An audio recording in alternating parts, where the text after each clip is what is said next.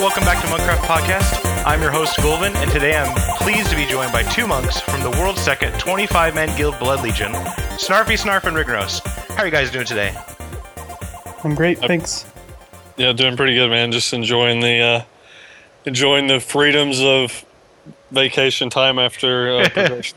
Yeah, progression makes you appreciate it. Well, yeah, I mean, especially since you guys were having a pretty, intensive schedule going into these, the world's second kill of Garrosh, which is pretty awesome. I mean, it's definitely, being from the same server, Illidan, it's kind of like that Illidan pride, even though there's like 50 million people on Illidan right now. But it's definitely awesome to have you guys on the show. So thanks again for joining us. And I'll go ahead with the first question and ask you, Rignos. Since you used to be a full-time DK tank in the starting this expansion, going back to last expansion, and then Brewmaster coming in for a few fights. I think the first time I saw it was on Garajal, I believe, in Mokushan Vaults, and then now going to full-time Brewmaster in this current expansion, Caesar Orgrimmar. Why was the change happening? Is it just with how BRM is being different than DK tank is right now? I mean, I guess to start off the question, I'd just point out that, I mean, like, I would, my preference, if everything was balanced equally across the board, I would like playing the DK more, but the problem is right now the Death Knight just isn't in a very strong spot, whereas the Brewmaster is one of the stronger tanks right now, in my opinion, just because of, a multitude of reasons, really. I try to hit most of them at least, like damage smoothing or whatever you want to label it. Just the fact that you have Shuffle is, such a 100% uptime type thing. Compared to on a DK, like, you can't really have Bone Shield. I know the current two-piece for the DK helps out a lot with that because you can have such a higher uptime on your Bone Shield and whatnot, but I feel like the DK is just a lot more spiky and prone to, especially doing like PTR on my Death Knight and things like that for this current tier. It was very like, if I didn't have Bone Shield up or something like that, and then Blood Shield falls off, I mean, you're pretty much relying on a Purgatory proc or your legendary Cloak proc and things like that, and that's never really a good thing to, trying to be relying on something that's just, saving you from a killing blow. I would rather, the Monk, especially whenever you go like a full mastery build, and that's another thing about the Monk, is you kind of have options, whereas like on a Death Knight, you kind of have to go like full mastery, but you could go haste, but the benefit isn't quite the same as it is like say with a Monk. What I'm trying to compare here is like the difference between an offensive and a defensive build, where on a DK your options are haste or mastery, and on a Monk you have crit or mastery. And the crit on the Monk is, you're rolling like 82% avoidance almost full time if you have like a full crit build because of Elusive Brewer and something like that, and that's so much better than sacrificing almost all of your mastery to go a full haste build on a Death Knight to get off more death strikes and things like that. And it's just, and not to mention the damage output of the Monk is higher. I know the change they made to the plate tanks with that Riposte addition, it helped out a little bit to close the gap, and then especially once they nerfed Monks by 15%. But at the end of the day, it's just the Monk is more consistent. It offers more raid utility than the Death Knight. People could argue that could you have an AMZ on a Death Knight, but you're not really going to be able to drop Purgatory because of what I mentioned earlier about how susceptible you are to spike damage and things like that. So just all in all, the Monk's just a more polished tank at the moment. And I think it especially the higher in the tiers you got this expansion, it became more and more the case because of the scaling of gear, mastery, and things of that nature. Because Blood Shield, it's something that's just like, it's feast or famine almost. You're gonna mitigate a hit completely, and then your Blood Shield's gone, and then you take one to the face without anything. And it kind of adds up. All those things to kind of what pushes the Monk over the edge, and not to mention also the ability to kite. I mean, we knew coming into this tier that there were going to be, there was a potential that I would be kiting on my Monk and for Garrosh ads because of from PTR testing and whatnot. And I mean, no one can kite better than a Monk. I mean, the only other one that comes close is a Warrior. So And going into that, obviously, because there's the utility aspect of a monk, like you said, being able to kite ads, or even with the the ads that are affected by dizzying haze, where it has that 3% chance to inflict damage to themselves, I think is kind of one of the unknown features about a Brewmaster tank. Now, going into that more of the utility aspect, because Avert Harm is that kind of I'm going to die or not die, hopefully. I have killed myself, like on Garrosh, for instance, on accidentally hitting it during the intermission phases and just dying because everybody gets a hit from it. Is it one of the Avert Harm more of like a personal cooldown for yourself, or do you actually use it for the raid and some of your encounters?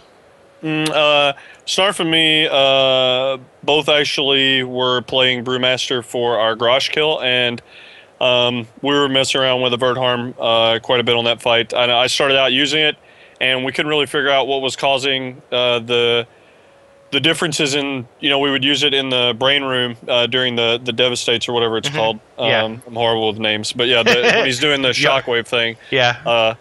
We would be using it during that, and at first when we were just two tanking it, I was using it and I wasn't really having a problem. I would pop it and then I would, Zen Med and whatnot. And sometimes I would just take like really bursty spike damage, and we really couldn't figure it out. But I think what it came down to is you just had to make sure you had that the courage buff or whatever, the faith buff from everyone. And if you had that, it wasn't really. And then you had shuffle up. It wasn't really a risk of getting bursted down. But I mean, it definitely was something we were using as a raid cooldown, not nothing personal. Okay. I think it's very viable because it's better than Devo in a lot of situations.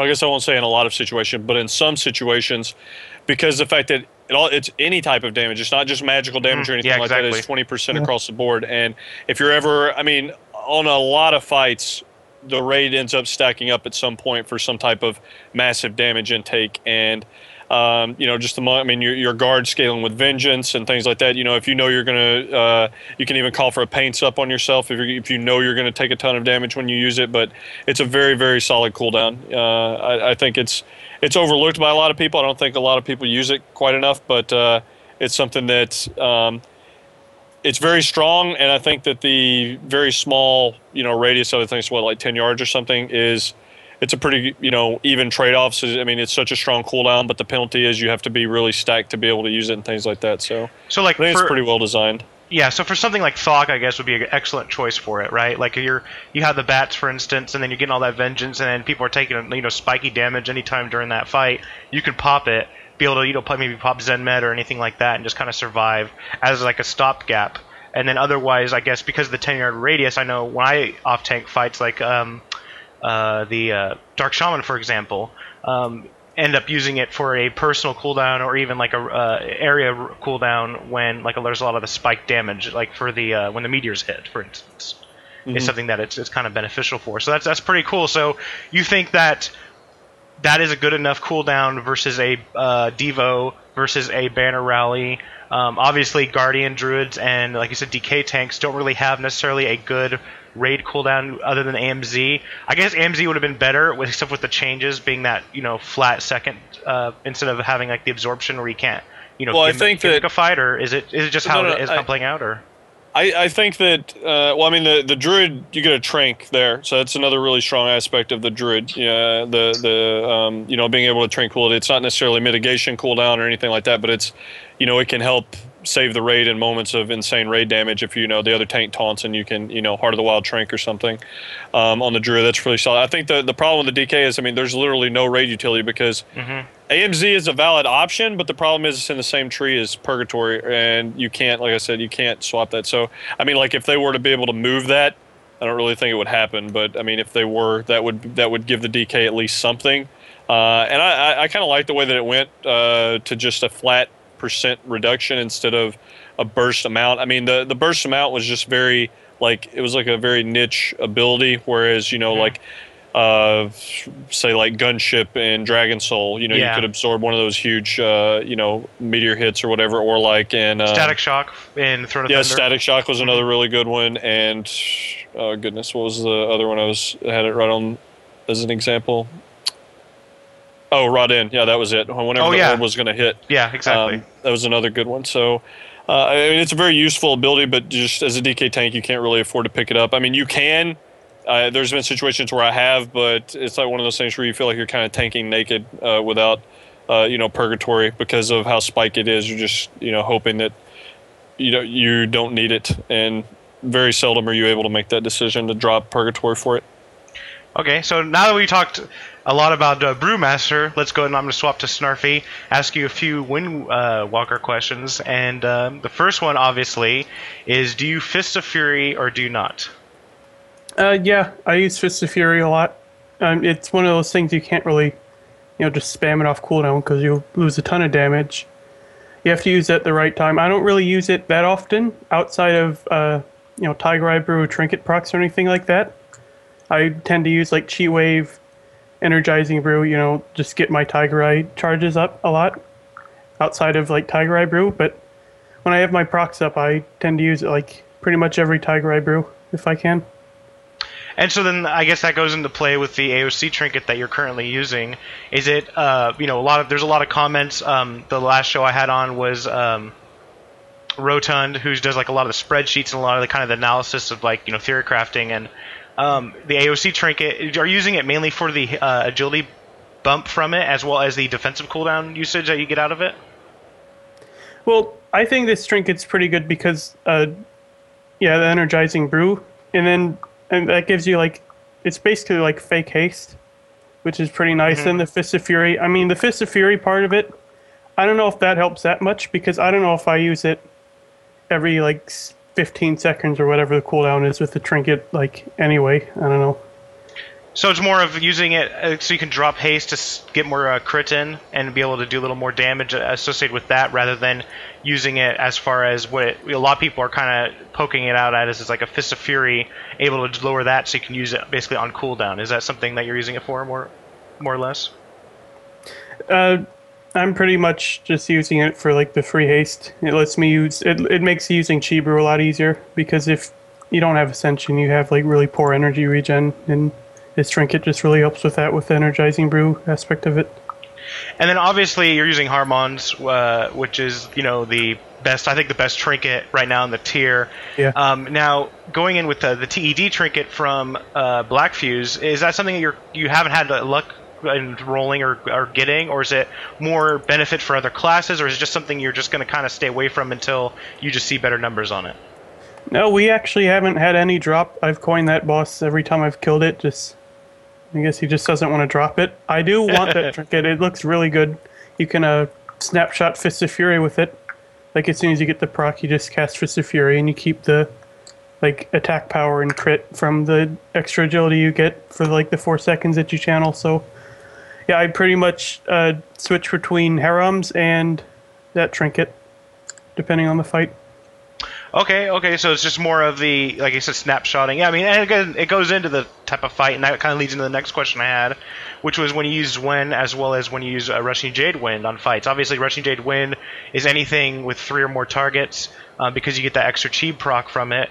And then Zwen is more of like, I guess, Juggernaut is one I can think of. I guess Thok might be another, or maybe you go with the Rushing Jade Wind on that fight. Is that kind of how it is for you? Is that mainly based on what fight you're doing currently? Yeah, I use Zwen on the majority of fights, I'm pretty sure. I think I use Rushing Jade Wind on like Galacrus, Spoils. I don't use it on Thok. I was using it early on in Garrosh Progression when we were still doing the 2-tank strat, so we could like AoE the ads down in phase 1 a lot easier, but I switched to Zwen because I think it's just better for that fight because of like the burst cooldown. And that's one thing a lot of discussion having with other fellow monks, Windwalker monks, is about the difference between the two. A lot of people using, Rushing Jade Wind for that extra chi generation, and then, Zwen though is like, it's that cooldown, that old school cooldown that you have, like, Recklessness for a warrior, or for DK, I forget the one, the Pillar Frost. It's usually getting that little burst that you can kind of pump out, especially with the brew. With the full brew stack, and then with trinket procs, is that what you're using it for, like that big huge bump, or is it because it's a 3-minute cooldown?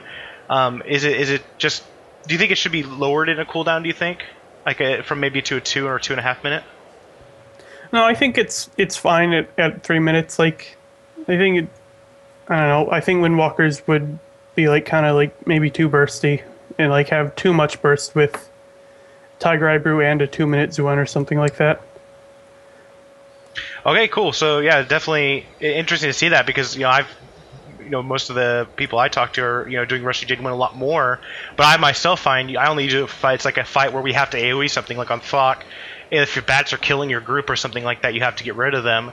Then that's something that you'd pick up. Or like on Garrosh, I remember doing the first few days of attempts on that, and having to pick them up because they were just killing the tanks. And when we went with a 2-tank strat at the time. Now going into that, as far as what you're seeing for competitiveness, this tier, noticing some videos or some screen grabs with the damage in there, seeing you at top 5. Is that something that you've been noticing, that Windwalker is very competitive right now? Yeah, Windwalkers are actually in a really good spot right now. I mean, it depends on the fight. Like, most of the time the Warlocks are up there just, because they're Warlocks. And then there's, other than that, it's either me or then our Death Knight or, like, the Rogues. That's pretty much the way it goes for a lot of fights. Yeah, those dirty warriors can sit on the bottom of the charts. Those warriors have been pretty good. So then I guess that goes into my question for you, Rig. Going into the as a raid leader for Blood Legion, is that one of the reasons why you're choosing to bring a Windwalker Monk to the majority of the fights this tier? It seems like that Snarfy's in for a lot of the kills. Is it because he has that really good damage palette? You can hear me, right? I was muting my mic. Oh no, yeah, no. Okay, yeah. I just had it muted to make sure I was coughing. I didn't want to interrupt when Snarf was going, but yeah. The thing with Windwalker Monks right now, like Snarf pointed out, they're in a really good. Okay, I'll put it this way: they're in a much better spot than I think they were in Throne of Thunder. Yeah. Just because they're, competitive. But the problem with Windwalker, in my opinion, is the fact that they do not bring anything, literally anything, to the table as far as raid utility. So, I mean, Snarf is, he knows this, and I mean, he can attest to it. Kind of how it goes is okay, when we're looking to trim people, it's if you're on par with, just let's say you have a rogue and a Windwalker Monk, you've got one that has a smoke bomb and you have one that doesn't, I mean, it's pretty cut and dry who you're going to swap. A lot of it comes down to, during that first couple weeks, during the first week when we do the 6 normal runs, Snarf ended up getting quite a bit of gear in his run. A little, it's just an RNG of drops. I mean, there's a lot of variables that come into it. Let's say he gets a lot of drops and a rogue doesn't. In that situation, he's going to probably stay in above the rogue because he's going to be doing a pretty significant amount more damage because he's got more gear and coining and things like that. So, but I mean, if everything's equal across the board, that is the one knock that I would say Windwalkers have is just the lack of raid utility. And then I mean, I know there's a lot of discussion amongst that with the Windwalker raid utility coming into play, and I think Ghostcrawler said well, they can heal, and which is kind of a don't laugh, don't get jump in right now, Snarfy, but I mean that's the one thing they said is that they could heal, and then with the change to damage and healing to Tiger Eye Brew, which really hasn't done anything, do you think Windwalker to be able to say cement their place in a not requirement, because you never want to have that, but unfortunately it happens with especially with you guys going for that world first title. Is it just to make sure say okay, we have to have a Windwalker in every fight to give them some form of a raid utility, like a raid cooldown, even a 10% on 3 seconds or something, small one? Or I think the biggest thing that they should probably, I mean, they definitely have to do something, but I think something that would be more realistic is, I mean, you're not going to throw something on them like Devo or anything like that, I mean, but even as simple as, just give them a statue back that does something maybe that, I don't know whether if it's pumping out extra healing or, I don't really know how you would end up balancing it, but I think, I mean, especially since they're the only monk spec that doesn't have a statue, it only seems fitting to okay, that's a very obvious gap that they could fill and make it do something useful, whether it's mitigation, healing, damage boost like a Stormlash or something. They've got multiple options that they could go with. I don't really know why they're not doing it. So I guess then it would be something like if you think about it, the AG from that Enhanced Shamans can do, where it's that you do or like a VE where you do damage and then it's copied to healing for the raid. That'd be something that you could probably easily throw in with, like you said, like a Zwen statue or something like that. Throw it down, you do your damage, which then I'll go into play with Tiger Eye Brew, procs, all that kind of stuff, Snarfy, anything like that. So I guess then, that's what I've been kind of saying, is just something small, just something that's a little bit to make it that, you go, well, let's look at this fight. We have to have all our warriors in for banners. We have to have all our paladins that we can muster in for devos for this encounter. And then we have to have rogues for smoke bombs, unfortunately. That's just one of the things. And it's just, Windwalker kind of slides down to where it's like to me, it's like we're like the mage of melee. That's kind of what I've been kind of saying this entire tier is that we could do good damage, but we just don't offer as much raid utility, and that's kind of how a mage is right now. Mage, good survivability, but no real raid utility. Is that something that you're seeing, Rignoros, when you're doing like a raid makeup? Right. Yeah, I agree. And I don't want people to think that it's just limited to them only having an opportunity to gain a defensive utility aspect. Mm-hmm. It could also be, like I was mentioning, like a Stormlash, or just something that it brings enough offensive utility to the fight to make them a good addition to the comp.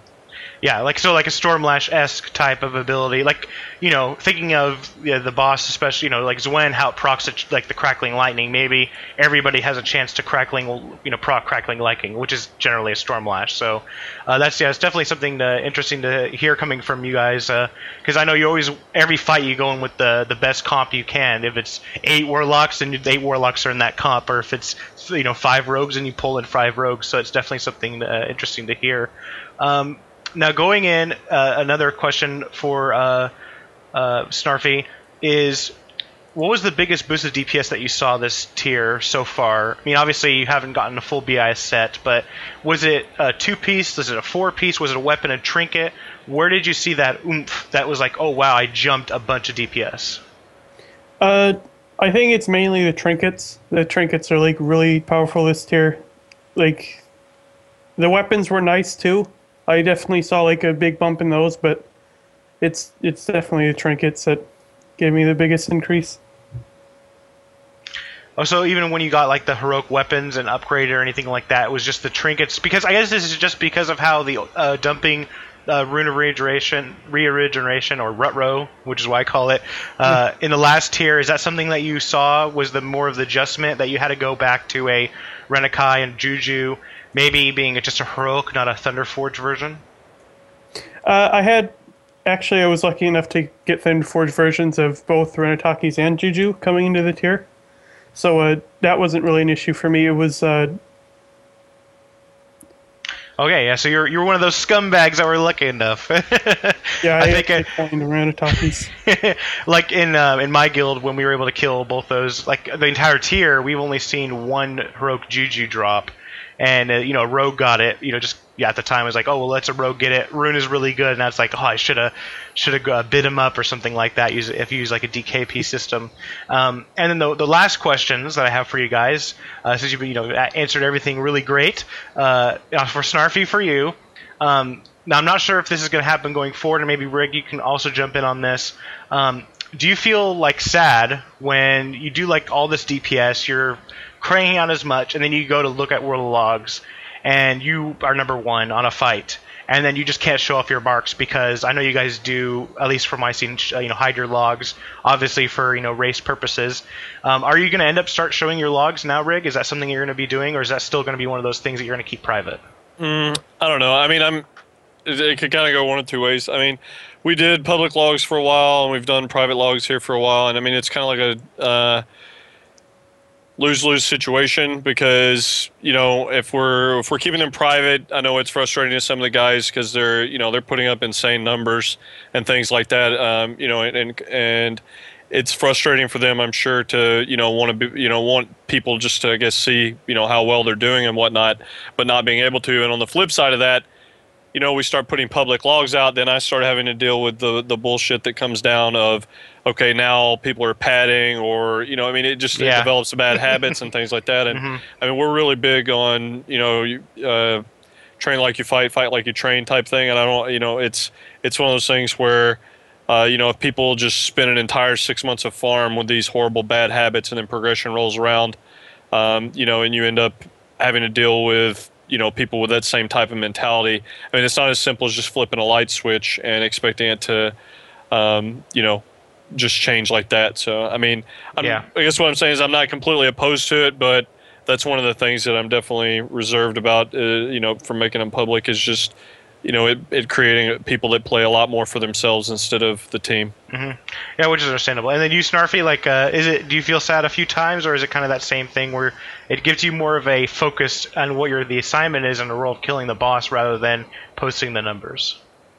Well, yeah and no. I mean, part of the fun of raiding for me was like when I was in a different guild, getting ranks is fun. It's it's a really fun part of the raid to have the scoreboard there, and then after the raid, everybody goes and looks, and it's like, oh, look who got this rank and this and that. But at the same time, I'm actually like, I don't really care if other people see my ranks. If I really care about it that much, I can just go see what I did in World of Logs, compare it to like the number one guy, and I'm really the only one who I care about seeing any of that. So, and on the same, like what Rig said, like it does, like the way I like to put it, people go to the dark side if you start like doing public logs and they start padding on every fight, and it'll cause wipes, I'm pretty sure, if we started public logging. But I mean, like at the end of the day, we all really just want to get in and out of the raid as quick as possible and go do other stuff.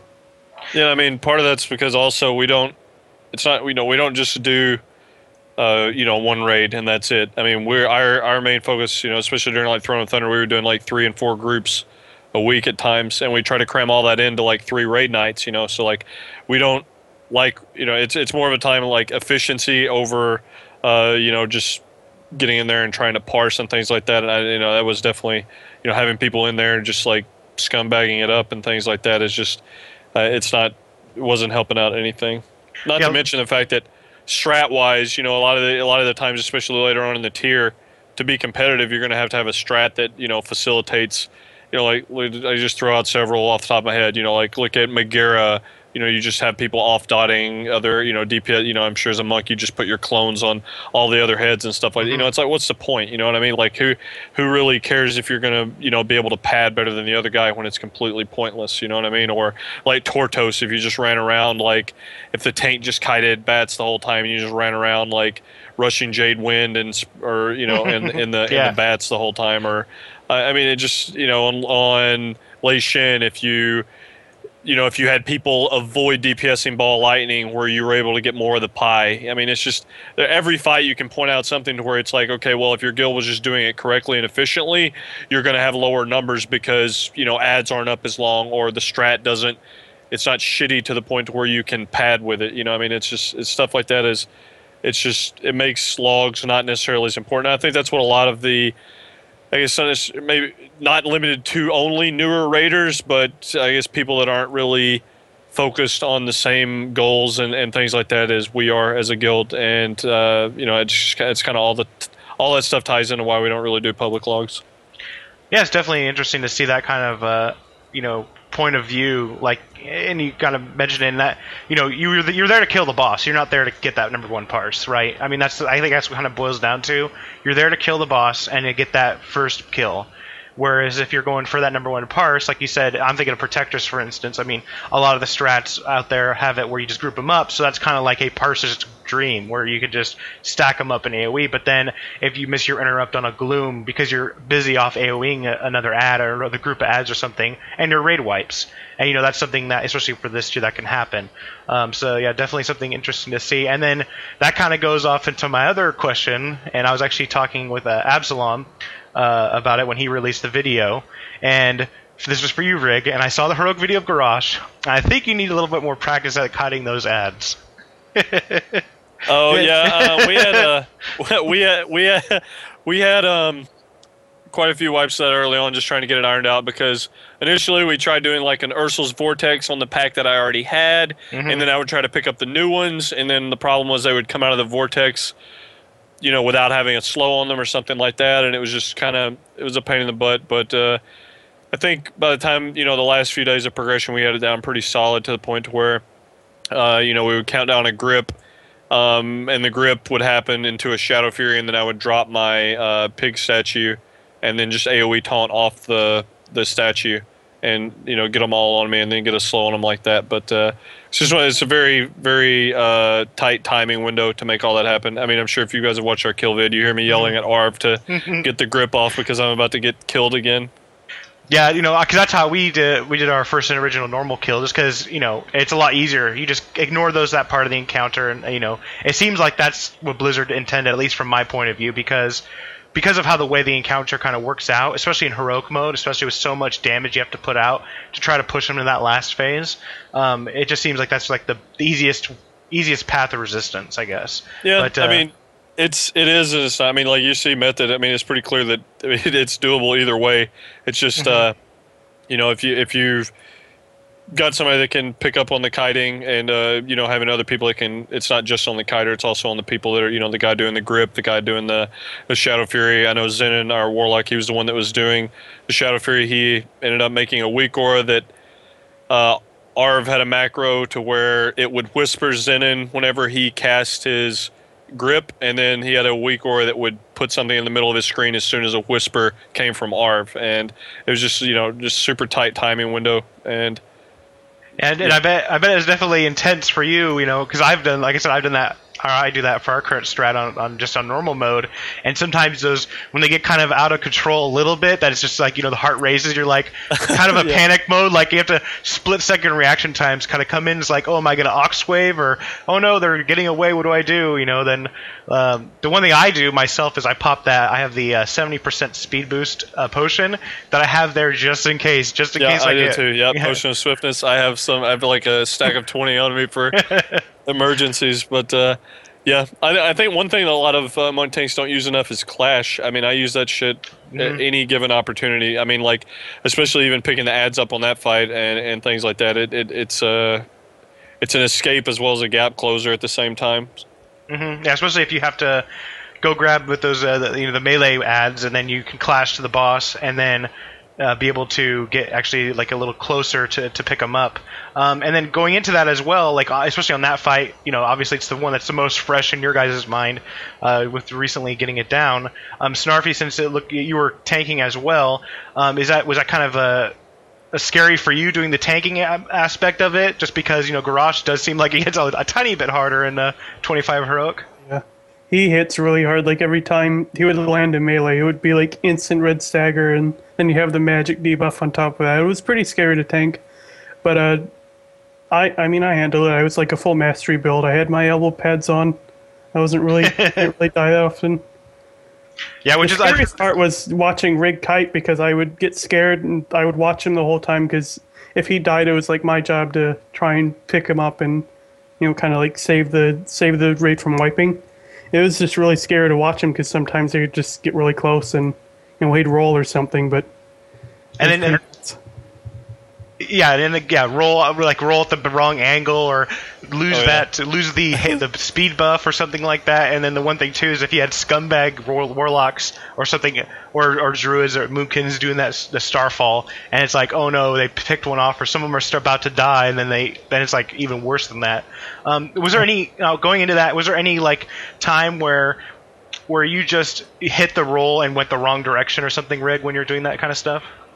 No, I never really had any problems with the roll. I think the number one thing I had a problem with on that was just, I think before we had Snarf picking up the fourth wave, I was trying to pick. That was when it just got to the point where it was like really scary, because I had like 3 waves I was kiting, and then I had to go in, and the way that we were doing it, like I said, we only had 1 DK in the raid, so we only had 1 grip, and it just that was probably the scariest point. And then once we had Snarf Snarf would pick up the final wave right before we pushed and kite that one, and that smoothed it out quite a bit. And then going obviously into the last phase, I just want quick comments from both of you on that, since I have you here. Did you think that last phase was similar to like a Raden phase, where, I mean, obviously there's just some mechanics that can wipe the raid, but generally from what I observed from all the kill videos that have been released, it seems like it's more of like like the foot is off the gas in the encounter. Is that kind of what you perceive from it, or is it still really difficult to maintain? I guess Rig first, Snarf, or do you want me to? Well, Rig, I guess Rig go first, then Snarf can do a follow up to that. Okay. I think it's. it could go both ways, because the way that I think that they intended it to be done was kind of similar to the way that like us and Method did it, where we had multiple camps and then you were bouncing the debuff, the malice back and forth. Like every tick, we were, you can see it in the video. I'm saying like go, go, go, go, and like they just, you let it go, and then it requires a lot more necessarily finesse, but I mean it's kind of like a mixture. I mean it goes from, okay, you turret, and then all of a sudden you have to, deal with the malice transitioning into the Iron Star, spawn one Iron Star, then spread out, traverse to the other side of the room.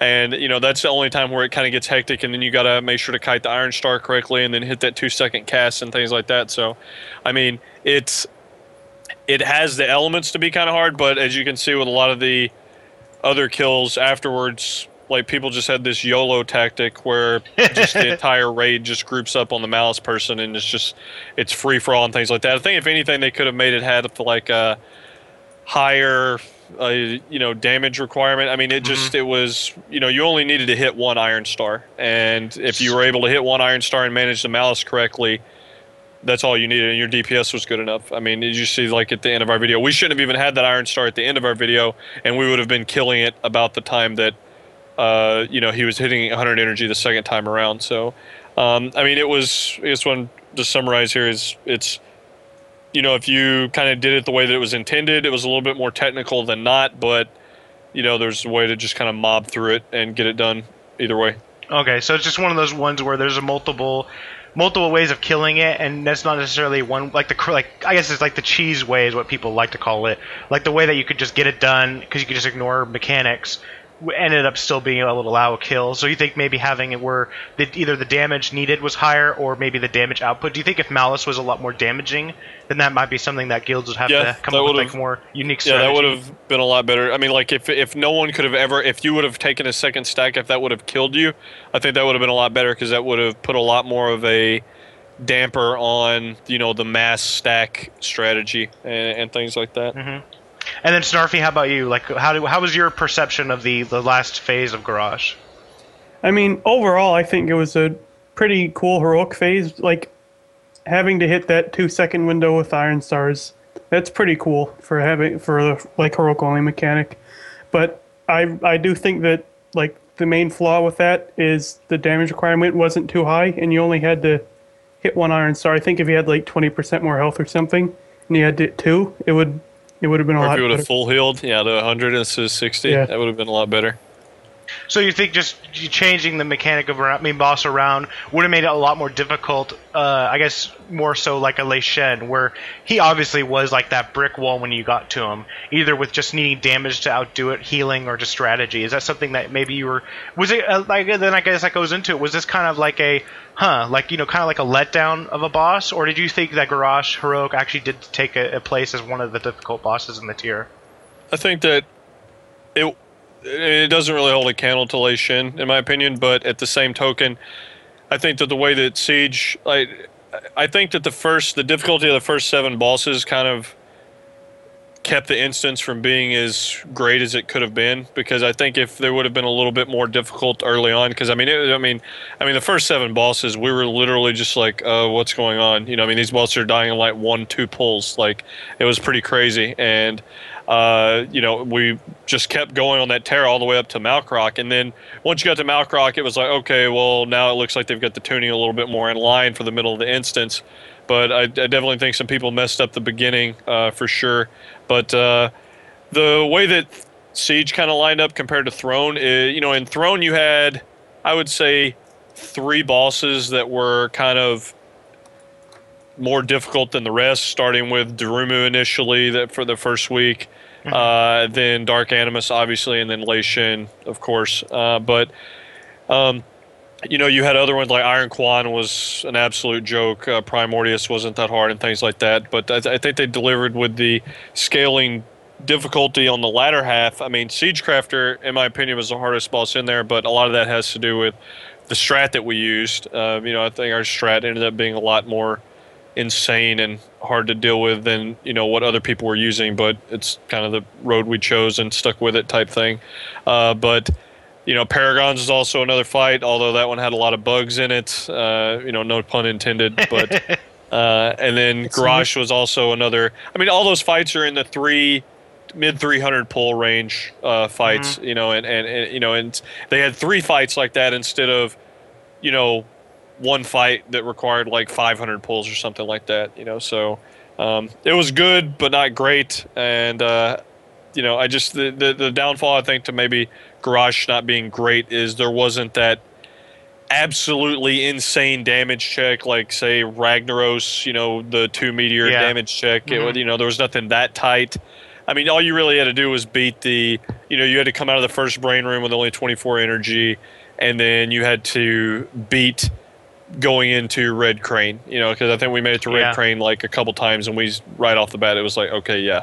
I mean, we were close enough to know that we could beat that one, and not, him healing 20% going into there. It was very clear that you just needed to beat that cutoff, and with very little tweaking, it was possible. So, I mean, I think they could have made the damage requirement a lot higher, and not to mention that, but I mean, look at the mechanics the raid had to deal with at the end of the day. They had to move for a weapon, not get hit by void zones, and then be stacked for MCs. That's the extent of what the raid does in that fight.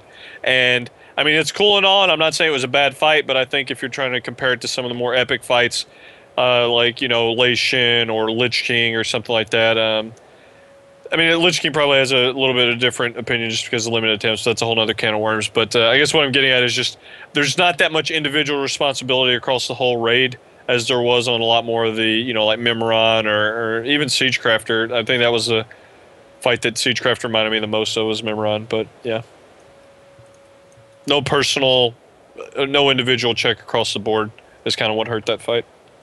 Yeah, so I mean, like Lei Shen, for example, you had to make sure you're in the correct position for the ball lightnings. You had to make sure you were in the correct position for a diffuse chain. I mean, it seems like that fight had so much personal responsibility as well as raid responsibility and DPS checks. Yeah, it was kind of like the intermission? all-encompassing. Yeah. It was like the all-encompassing fight, like of everything that the game's about that you need to do, and for a heroic progression boss. And then, going in, I mean, a lot of people I see, especially with how quickly a lot of guilds out there, mine included, are the second week getting to 10 out of 14, compared to last tier was like 4 or 6 on the second week was good. Half as much now getting almost to the end. It's kind of a lot, is it seeing that, and especially with your guys' experience as well, is it more of just the gear, getting so much Warforged gear or being able to get so much Thunderforged gear in the last tier helping out with the kind of the smoothness of it seemed like the early bosses were, or do you think they kind of not dumbed down but reduced the difficulty on this tier?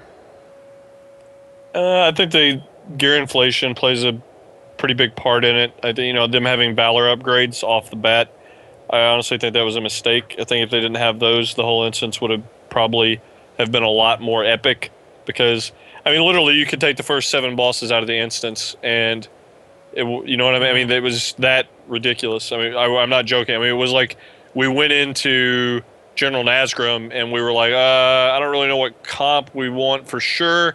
Because we only tested this for a little bit. Let's just give it a pull and see. And then we kill the boss on the first pull, and Gammon doesn't even die. It's like, oh my god, man! Like, well, I mean, that's really what it is. You need to recruit Gammon. That's the whole thing about that fight. Yeah, Gammon carried us. So then, Snarf, I guess that goes then question to you as well. Did you feel that this is kind of like a lower demanded tier, or do you think it's just that they wanted more people to get into heroic modes? Is because that's why I kind of feel is like. They wanted to kind of reduce the entry level to heroic for those normal guild mode guilds from last tier that maybe were able to get to Lei Shen, killed maybe Jinrock and Jikun or something like that, and really couldn't kill the other ones. Is just that way they can get that 5 or 6 out of 14 before the end of the tier? Yeah, I think they made the first half of the instance so easy because they didn't want to repeat a Throne of Thunder where everybody kills Jinrock and then they're stuck on Hordon. But then, Tortos is a joke and Jikun is really easy and things like that. I think they still made it too easy, but I mean, I can see why it happened. But, yeah, overall, I think the tier was, I mean, it was a pretty alright last tier, or last tier for the expansion. I mean, Garrosh wasn't as hard as it could have been, I don't think. But, I mean, it was better than Madness. That's all. Oh yeah, definitely. I think everybody can agree with that. That Madness was definitely the most underwhelming end boss of like the expansion, let alone tier, when it was released. And then I guess this kind of follows up to Rignaros as well. To you, I know you kind of mentioned it, but just wanted to get a little more into it. So you feel that this tier, with how it was designed, where the first bosses are a lot easier to get to or get done, that it was more of like a literally a gunshot race where it's like you had to be sprinting from the moment that the race started to get that, because I know you guys were just close of getting that world first, that you're able to get this world second, which is obviously way better than I'll ever do with any of my WoW playing career. But is it kind of one of those things where is there some things you could have done either easier or better that maybe if you would have known to go with like a gunshot, like you had to just sprint out right away, or any comments on the race in general? I think the race in general, just kind of how it played out. I mean, it's about as direct of an answer as you'll find. Is just we just ended up getting outplayed. I mean, hats off to Method there. And I mean, I'm not I know a lot of guys in the guild, and I talk to them on a regular basis. And I was the first. I'll be the first one to congratulate them on what they did. I mean, and I can point out that there's two reasons why we ended up losing, and it was a combination of Siegecrafter and Paragons. We did kill Siegecrafter at a pretty decent time, even though they ended up getting the kill I think the day before we did. And the reason we were kind of slower on that is the strat that we went with. But that said, we were still, like I said, within the same running. I think we actually killed Garrosh in a shorter amount of time, like as far as hours from getting to the boss to it dying.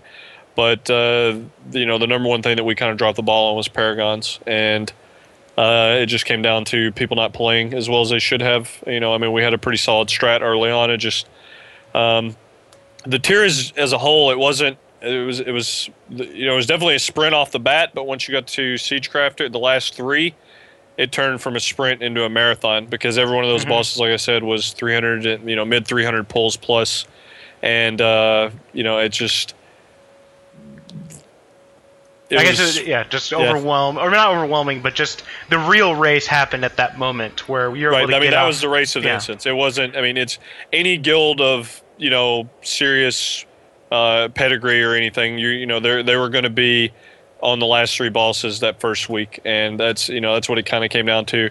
And Siegecrafter was one of those fights where it was very strat based, and Paragons was a fight where it was pretty clear the order you kind of needed to go in. Maybe switch one or two around, but Paragons was just an execution check across the board, and I think we lost like 2 full days on Paragons, and that was pretty much the difference between us. If we would have killed Paragons when 2 days prior, when we should have, we were already having really solid long pulls. We just never could put it together, and it kind of snowballed into 2 days worth of wipes. But if we would have killed that when we should have, it would have been a hell of a race on Garrosh, but it's easy to second guess in hindsight. I mean, at the end of the day, like I said, is no real excuses. Just kind of comes down to, they played better than we did, and that's that. And then, so I guess then the one question, I don't want you just to say yes or no in case it's like a hush-hush thing with Blizzard, but are you hoping to get your revenge come BlizzCon?